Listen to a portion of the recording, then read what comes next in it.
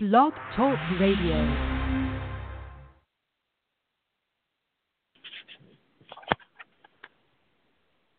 Hello, welcome to a new episode of the Ajay Bruno Show. We have a fantastic guest today. I am privileged to welcome Thomas Pickering to the show. He is one of the most accomplished diplomats in U.S. history, who perhaps most prominently served as Ambassador to the United Nations and Undersecretary of State for Political Affairs. Hello, sir, and it's a great honor to speak with you. Thank you, Ajay. It's a pleasure to be with you. Sure. So I read that your original plan was to join the ministry. How did you go from that to deciding to pursue a career in foreign affairs instead? Well, it was sort of more influenced by my family and my mother in that regard. And when I got to college, I decided I didn't have a call to be a minister, and was really quite interested in my life and history and international affairs and international relations. So it morphed without much difficulty in that direction. And in my later years in college, a number of the professors I had encouraged me to take the Foreign Service exam, so that all seemed to fit together. Great. So early in your career, you received a Fulbright scholarship and studied in Australia. How influential was that experience for you? Well, it was extremely influential in many ways. First, it was an opportunity for a whole year to look at the United States from a long distance away. Secondly, I had a great opportunity when I was in Australia to write a thesis for a master's degree in Australia. That was the way at the university I attended, Melbourne University, that one got a master's degree. And during that year, I did extensive research on the long and gradual development within Australia of the power to conduct foreign affairs. It didn't all come at once. It didn't all come with independence, but it was a long and slow and developmental process. And so I had an opportunity to analyze, in that sense, the elements that made up a country's foreign affairs power, and looked particularly at Australia, at how it was acquired from the middle of the 19th century, when the then separate colonies in Australia opened trade offices around the world, to the period in and around the Second World War, when Australia went from a country that had not really any overseas representation to beginning here in Washington, interestingly enough, a strong representation in the British Embassy, and then later morphed in the period of the 40s to develop its own series of embassies and offices abroad, and more its own foreign policy. But there were critical times in that development. The most interesting, and perhaps one of the most important, was in the mid-30s, when the British Parliament gave the then so-called dominions — they were the white dominions at the time, Canada, New Zealand, Australia, and South Africa. South Africa was white because it was dominated by an apartheid white government — the power to conduct some limited amounts of international activities outside of the limits of British control from the Parliament at Westminster in London. So it was a very interesting time, and I got an entirely different perspective on the world. I ended up traveling by sea to Australia, and then from Australia to Britain on my way home. Got married on the way home to a fellow student who'd been with me as a graduate school the year before I went to Australia, and came back and went immediately into the U.S. Navy, and then spent some 3 years abroad after Navy training in Morocco at a naval base that we had set up, a naval air station we had set up in Morocco. No, that's fantastic. So what was the extent of your experience in between that time and when you first started serving in the State Department? Well, as soon as I got out of the Navy, I went into the State Department, so there was really no gap. As a matter of fact, I got out of the Navy on the 30th of May in 1959, and by the 15th of June, I was at work in the State Department. They gave me a temporary job until I could start formally in a class of new Foreign Service officers. So I worked from June to August in a portion of the State Department that I knew nothing about at the time and never served in subsequently, but it was the personnel office, and we were hiring people for the State Department. It was an interesting way to get broken in. I had taken the exam for the Foreign Service, the written portion of the exam, some 6 years before that, in 1953, when I left undergraduate school at Bowdoin College in Brunswick, Maine, and had passed the written exam. And then we had a long interruption of a year or two during Senator McCarthy's time, when, in fact, the State Department had shut down taking new people. And just before I went to Australia, I had an opportunity to come here to Washington and take the second stage of the Foreign Service exam, the oral exam. I passed. They said I could start, that was October and January. I said, I'm off to Australia for a year on a government scholarship, and then we'll have to spend some time in the American Navy. And they said, it's okay, we'll keep you on the list. So while I could have started perhaps as early 1954, I really didn't start in the State Department until June of 1959. Oh. So you got to work closely with Secretary of State William Rogers and Henry Kissinger as a special assistant. What was that like?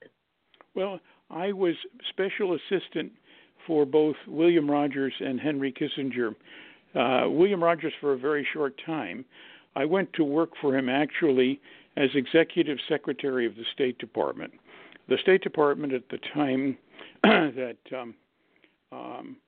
George Marshall came in as secretary in the period after the Second World War for Harry Truman, had no central administrative group supporting the secretary.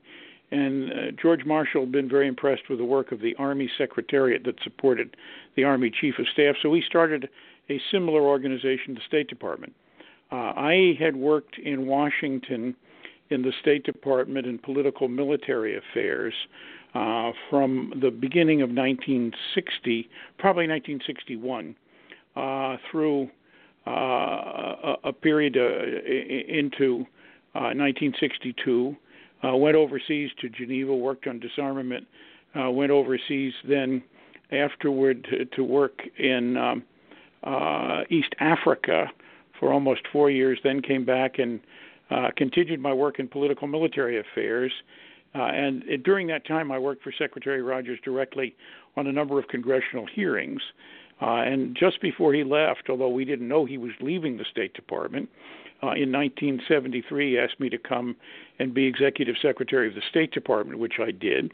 And with that went the automatic title of Special Assistant to the Secretary. So I worked daily with Secretary Rogers and with Secretary Kissinger when he came into the department in August of 1973, and stayed with them until February of 1974 when Secretary Kissinger asked me to go to Jordan as ambassador, which I welcomed for a number of reasons. The opportunity to get out again and to go to the Middle East was important. Secretary Kissinger was not an easy man to work for, no. And the executive secretary's job was right at the focal point when anything happened to go awry. So it was a fascinating, interesting, and somewhat demanding job. Sure.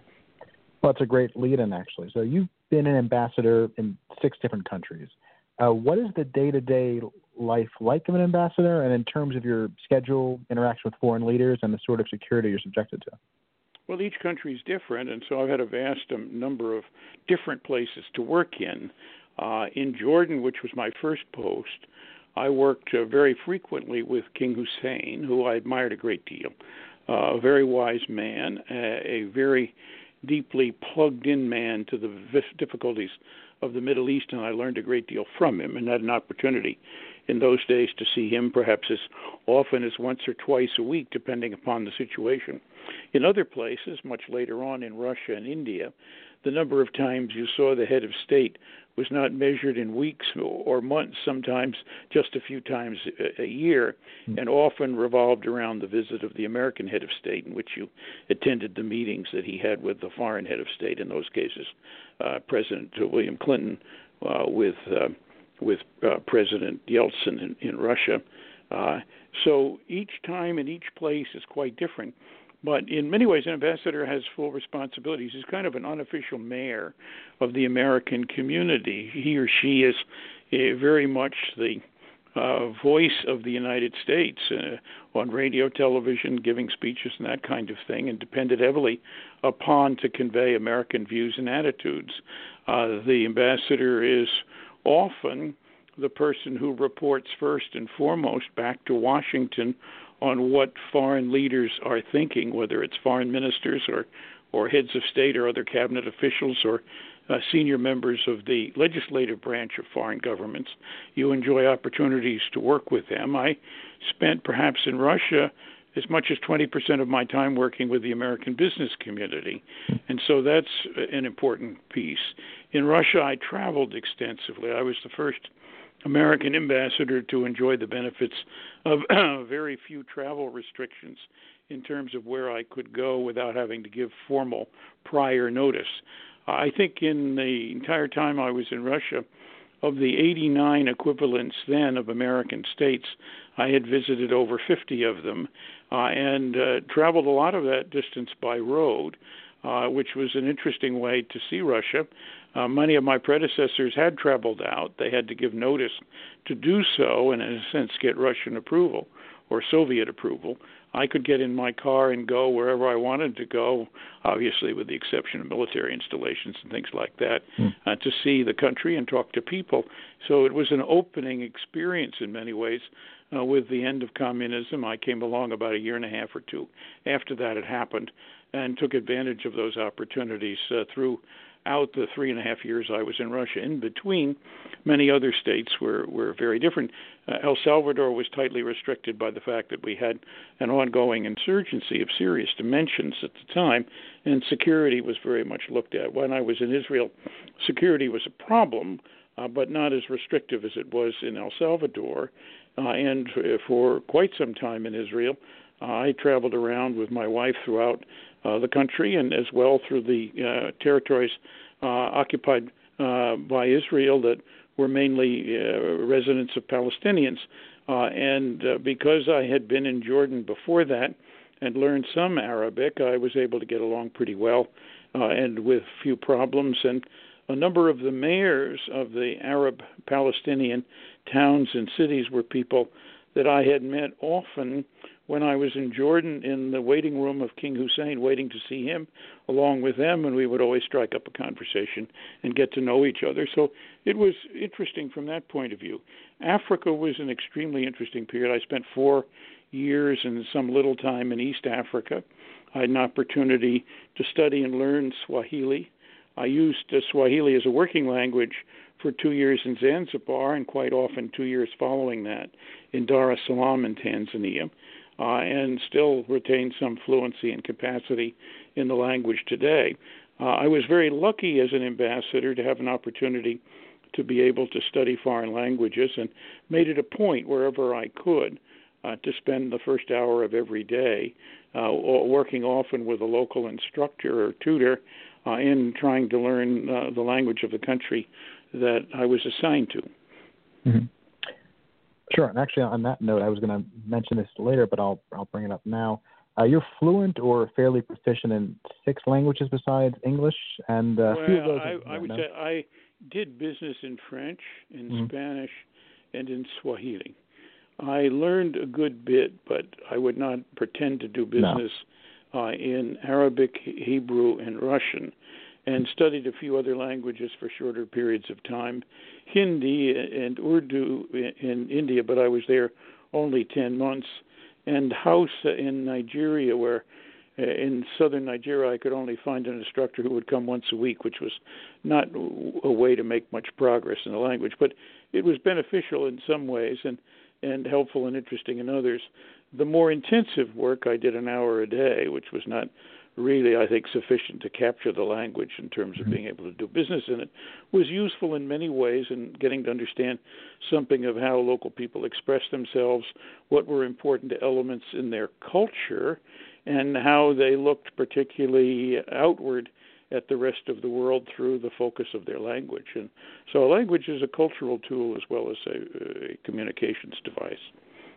No, it's that dedication, I think, is important, and nowadays a lot of diplomatic posts, I feel like maybe there's not the same emphasis on that. But I agree, and I think for diplomats, the opportunity to learn foreign languages is a great assistance in a number of places. I can remember sitting in a meeting in Zanzibar, in a small island on the edge of the Indian Ocean, with the Communist Chinese consul, with whom we had no relations, with the Russian consul, with whom we had difficult relations, with the French consul. Neither of them spoke Swahili, and I had to carry the conversation with the president of the country. One of the two of them had interpreters, but they could barely stay up with what I and the president were talking about. So it was an obvious advantage to have a language under those circumstances. Sure. So during your tenure at the UN, you played an instrumental role in building a coalition for Operation Desert Storm. What are your thoughts on your role in that in retrospect, and do you think it would have made a difference had Saddam been deposed then instead of later on? Well, I think that it was a very interesting time because with the demise that was coming on of the Soviet Union and its communist preoccupations, if I could put it that way, we had an open field, and both President George H.W. Bush and Secretary Baker played an inordinately important role in bringing those countries along with the key resolutions, particularly the one on the use of force.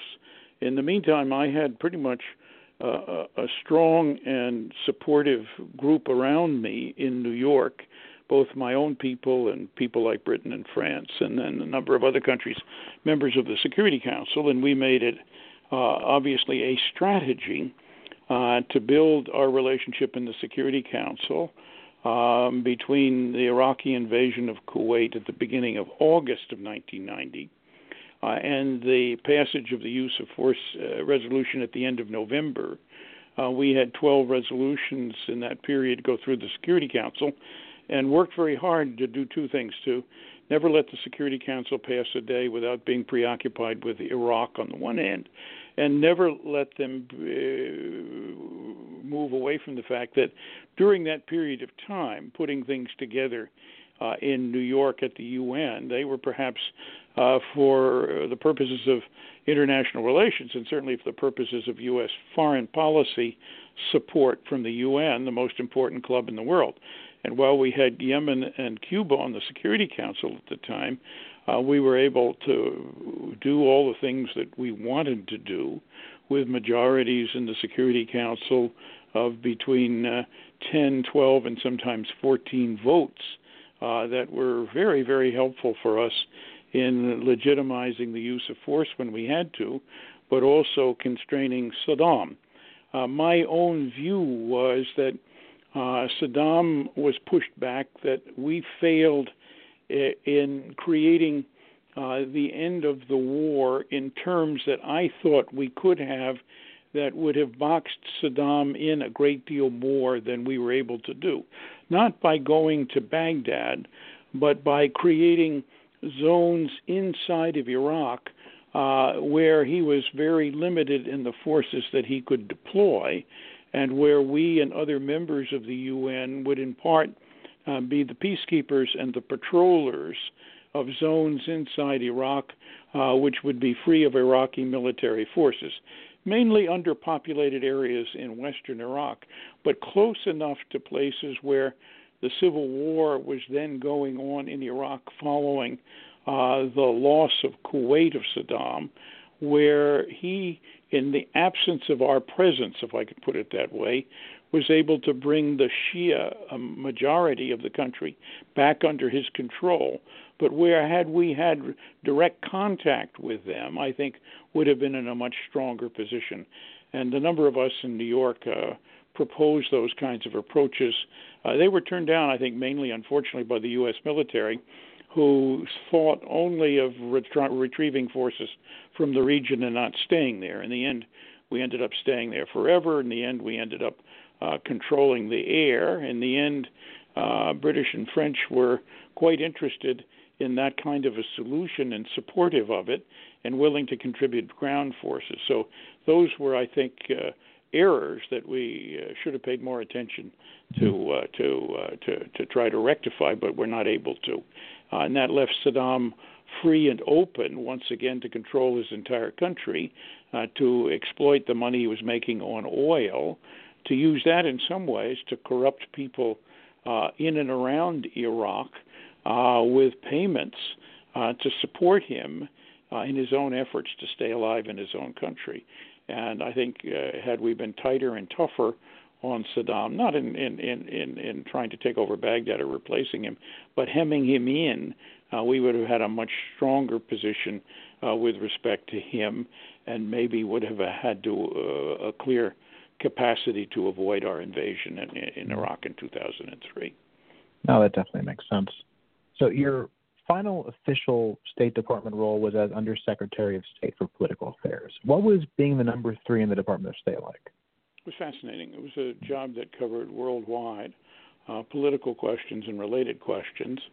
I had an opportunity to work for Secretary Albright, who, in my view, was very sharp in terms of what she was doing, knew and understood the world as well as anybody, and was particularly adept at running things. I looked after a large share of what was going on that neither she nor her deputy, Strobe Talbot, were able to work on or were interested in working on.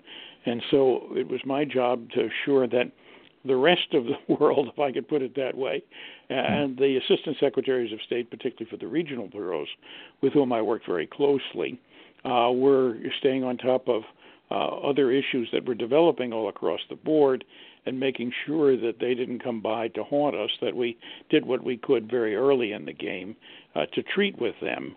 I worked very closely with Stuart Eisenstadt, who was the Undersecretary for Economic Affairs, and we had a close and I think very collegial relationship in our common work in the State Department for Secretary Albright. Mm-hmm. Of all the administrations you served in, was there a president you had the closest relationship to or felt you could most relate to? Well, I think, interestingly enough, perhaps not that it was an extremely close relationship, but I think George H.W. Bush, who had visited me in almost every post I had, and who quite surprisingly asked me, it was a surprise to me at least, I may not have been a surprise to him, to go to New York and represent him in New York, and a job he knew because he'd done it. It was both an honor and a pleasure to do that, and he assured me that he would have me in meetings in Washington. He didn't wish to make New York and that job a member of the cabinet. I understood that. That was not something that I thought was a sine qua non of my accepting the post. Rather, it was something of a diversion. And I enjoyed New York tremendously, and perhaps it was at that period of time, we've just talked about it, one of the most fascinating jobs I had in the entire span of my roughly 40 years in the American Foreign Service. Mm-hmm. Was there one post you enjoyed the most, whether it was New York or someplace else, and one that you possibly would have preferred not to spend time in? No, I thought they were all different. Mm-hmm. People said, "Oh, did you really like Nigeria?" I enjoyed Nigeria. I traveled around Nigeria, the 36 states of Nigeria. Now there were 19 when I was there. I got a chance to visit all of them. I'm very high on travel, as you can hear from what I had to say previously on our chat here today. But my sense was that it was an extremely interesting country with a lot going on, and a lot of it hidden away, if I could put it this way, in the corners and crevices of a very big country sitting on the equator, with the largest population in Africa, and a place that we should be engaged in. But I enjoyed Jordan. I enjoyed El Salvador and the challenge there of dealing with the civil war and some horrendous human rights problems. I enjoyed Israel particularly. I enjoyed Jordan in many ways. I was the first American ambassador to an Arab country also to be an ambassador in Israel. There are 4 members of that group now, and I like to call it the Schizophrenic Society for obvious reasons, but it was a very interesting time. So I was particularly lucky. Not only did I have a number of posts, but I had a number of posts that ran a very broad scope around the world. No one was ever exactly like the other, but had an opportunity to compare notes, learned a lot, learned that politics is not so transcendently different from one country to the other that you couldn't learn from one country what might be important. I found, interestingly enough, El Salvador very interesting because was originally settled by the Spanish in the period just a few years after the Arab expulsion from Spain, and many of the ideas and many of the cultural thoughts in history reflected things that I had learned about the Arabs in the Arab world, even though they had by then been brought by the Spanish in the early 1500s to Central America, but hung on as things that influenced their society. So there were lessons learned that cut across what are seemingly cultural divides, but if you look back in history, they have a common relationship. No, that definitely makes sense. So a few miscellaneous questions here. After your diplomatic career, you went and did some work in the private sector and worked for Boeing. How did that experience with them compare to your public service? Well, I enjoyed Boeing very much. In many ways, more than I thought it would. There's a frequent view among people in the private sector who've not worked in government or not worked for an extensive period in government that the private sector is entirely different, and the private sector can show government a lot. And there are things that the private sector can show government, but there are, interestingly enough, things that government can show the private sector as well, particularly working across the entire scope of the U.S. effort. One thing the American ambassador has uniquely, he or she is the one place in the United States government where the whole of government is combined, that the ambassador is in charge of a place, sometimes having up to 40 agencies of the government represented, but in charge of that and runs it. And so he runs a whole of government shop, if I could put it that way, in a foreign country, and has to look after our relationships, whether they're looked at by the Federal Aviation Administration or Defense or the intelligence community or the State Department or the economic portion of the U.S. government. He's engaged in all of those. And I found in corporations it was sometimes harder to bring all the facets of a very diverse corporation together and look at it from a central perspective as being synergized among themselves and drawing on those pieces for lessons. I learned that at the Boeing company, that it took some time for that to happen. Boeing, when I arrived, had within a year or two of my arrival absorbed McDonnell Douglas, pieces of Rockwell and Hughes.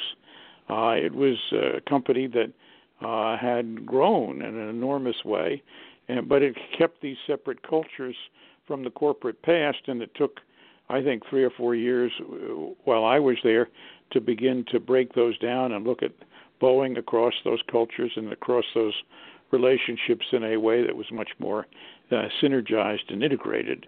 And so those were interesting pieces. People in the corporate world, I learned a great deal of how you manage, obviously, particularly to shareholder value and to money, and how and what way you need to pay clearly serious attention to budgets and how you manage those portions of the outlook. Government has 535, put it this way, people sure. It reports to one way or another on the Hill. And so it's not totally unified. And rather than having things like, shareholder value and measures of profit to look at for success or failure, you have the judgments and estimations of what clearly a room full of laws governing how and in what way the government operates, and a capital full of people who expect in one way or another to play such a role. Sure. We can ignore those effects, by the way. We can go a little bit over that. You told me that. And yeah, I'm just emphasizing that. But no, those are some good points you made. I also heard something interesting that I didn't expect. Apparently, you're an archaeology buff. Was there something that triggered your interest in that, or is there a particular area of archaeology? I studied history and was very much interested in how and in what way archaeology contributed to the knowledge of history. And from that perspective, it was kind of a very interesting, exposure to a new science and a new field and a new way of doing business. And I found, particularly in Jordan, an opportunity to travel widely in the country and find new places that had not really been reported on, where there were archaeological remains to look at, and where there were interesting things to pay attention to. My wife particularly became extremely interested, took a master's level course from an expert on pottery identification in Jordan, which was a major tool for determining the age and the occupants of many archaeological sites. And so learning about pottery from her and from the people she was taking the course with, and we often traveled together around Jordan, was really terrific, because you could walk over an archaeological site and pick up pieces of pottery on the surface and tell who'd been there and what time periods it had been occupied, for example. Mm-hmm. Great. So looking forward, what foreign policy challenges do you find the most concerning, and how would you personally address them? I think the question of how and what way we deal with the nuclear dimension of foreign policy is extremely important, because if there is 0.1% chance that anybody would use a nuclear weapon, that would set off a chain of events that we can imagine, but we don't know much about how we stop it once that kind of once that kind of development takes place. And so I'm worried about people who are now talking about nuclear weapons as if they're sort of hand grenades. And I worry about that, because I think we need to be spending a great deal more time and attention, particularly with Russia, but also with China, in bringing that dimension of foreign security policy under tighter control.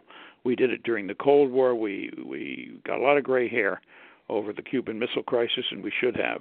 And we learned some things then that we introduced to bring in further controls. I'm worried about trade wars. I think they produce very little in the way of benefits. The preoccupation in the United States at the moment with goods trade, without looking at the fact that goods and services are the combined basis for judging trade balances, and that having a positive trade balance on a bilateral basis with every country in the world is really quite an impossibility. It isn't going to happen. But having a global trade balance that's in our favor, which we do have, is very, very important, and I think that makes sense. I also think that protectionism in trade is a serious mistake. It puts us in a position of walling off areas where we are, as a result of competition, declining to lead, to meet the demand. Competition is good for us, but competition shouldn't be something we defeat by walling off unproductive areas of production and activity and charging our own people higher prices. We should be, in many ways, looking at the balance of exports and imports as an important way of holding down costs, of improving technology, of putting science to work, staying at the leading edge, if I could put it that way, which has been what the United States pattern has of developing new products, new services, new ways of doing things, staying on top of the information revolution that's out there now. So I think that's a problem that we are not addressing in a serious way. I think that terrorism, failing states, small wars amplifying themselves are all major questions at issue. They require, in my view, the building of strong coalitions of friends and allies. If we're not careful about how we do that, or if we fail to do that effectively, we're soon going to end up alone having to face the major problems of the world, rather than build, as we have over the period, even during the Cold War, a strong sense of commitment on the part of friends to be there to help us when we move ahead. And that isn't all measured exactly about how much they contribute to their own defense. It's measured by a wide variety of things, including their ability to exercise diplomatic and economic power, as well as pure military power, in supporting us and supporting our views and attitudes around the world. a lot of these pieces that I have mentioned relate directly to our leadership position, and I think our leadership position is being increasingly questioned, and I would find that difficult. I think we need to pay a great deal of attention. If we're not leading, we're going to be led by somebody else or challenged by somebody else, and that's a position I don't really think it suits our national interest to get ourselves into. No, I agree with a lot of what you're saying. One issue with our foreign policy that I really never understood. For instance, Jordan is more of a progressive, modern monarchy, and so they seem like a natural partner to work with. But a country like Saudi Arabia, which is essentially medieval in its beliefs, can you give some insight into why we've seen them so much as an ally? Is it just because it's that necessary? Because it's a completely conflicting perspective they have. I think with respect to both Jordan and Saudi Arabia, we've got to look at the question of, is modernization something that they want to move in the direction of? And I think that Mohammed bin Salman in Saudi Arabia has at least shown some significant evidence of the fact that he wants to move in the direction of modernization. He's opened up the door to women driving. He's begun to look at things that are based less around using religious police to enforce cultural standards than opening the door to new opportunities, slow as it is, for women. So I congratulate him on those kinds of things. I think the notion that we are in some ways in our foreign policy and security policy, and hence his, in implacable conflicts with various countries around the world, and are not trying to use diplomacy to resolve those.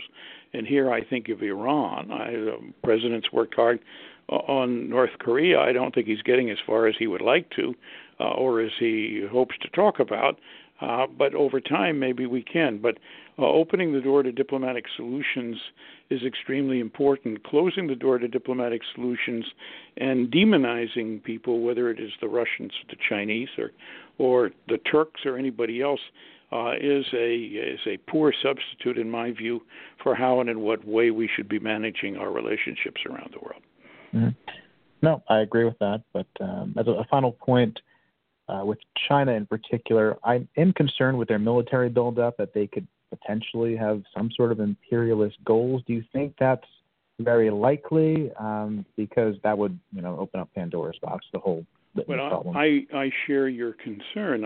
We ought to be concerned about anybody who's engaged in a buildup, and how and in what way we deal with them. The Chinese at least have tried to indicate that they feel we're too close to their frontier all the time, and they'd like to see us move a little bit distance away. They are very adept at using economic influence as a form of the extension of Chinese control and influence around the world. We need to be aware of that. We need, I think, with respect to China as well, to come to understand that over a period of time, not only do we have to continue to develop a very strong military and security position with respect to China, but we need to see how and in what way, in areas where we have common interests. And I think the Chinese are heavily dependent on the outside world for energy resources, for example. That's something that we need to be paying attention to, and how and in what way the Chinese dependence on that part of the outside world is something that gives us an opportunity to have some more significant influence with China as we go ahead. So I think there are ways in which we can use diplomacy effective to deal with problems. I'd like to see it backed up for very strong American strength in its military position. But I am very much of the school that it's that kind of strength that gives us the opportunity to work out diplomatic solutions, and that military solutions to diplomatic problems are not the first choice, but the last resort if we actually need them. And if we do and resort to that kind of military force, we should have exhausted all the other opportunities for solutions before we get there. I think wars of choice need to be very carefully looked at as to whether they serve our interests in the long term or not. Good point. with that, I want to thank you again for coming on. It's been really interesting hearing everything you have to say, and it's been a pleasure. Great to join you, and thanks very much. Thanks. Right. That was Thomas Pickering, accomplished career ambassador and diplomat. Really a lot of good topics were covered there about his career and about foreign policy today. So that's it for our show today. And next week, we're making up for some lost ground. We haven't had a show in a few weeks, so we're doing 2 programs next week. Wednesday, we'll have on North Korea expert Ken Gause. He'll be discussing that issue. We'll be going more into depth with that and some of the background of everything involved with that whole quandary. And on Thursday, we're switching gears a bit. We'll have Armin Shimmerman on. You know him as Quark from Star Trek Deep Space Nine and a whole host of other roles. We'll be discussing his career and Shakespeare and a lot of fun stuff then. So until next time, be sure to follow the Twitter account at Reagan Worldwide, and check that for any updates on the show. So until next week, I'll see you then. This has been Ajay Bruno for the Ajay Bruno Show. I'm signing off. Thanks.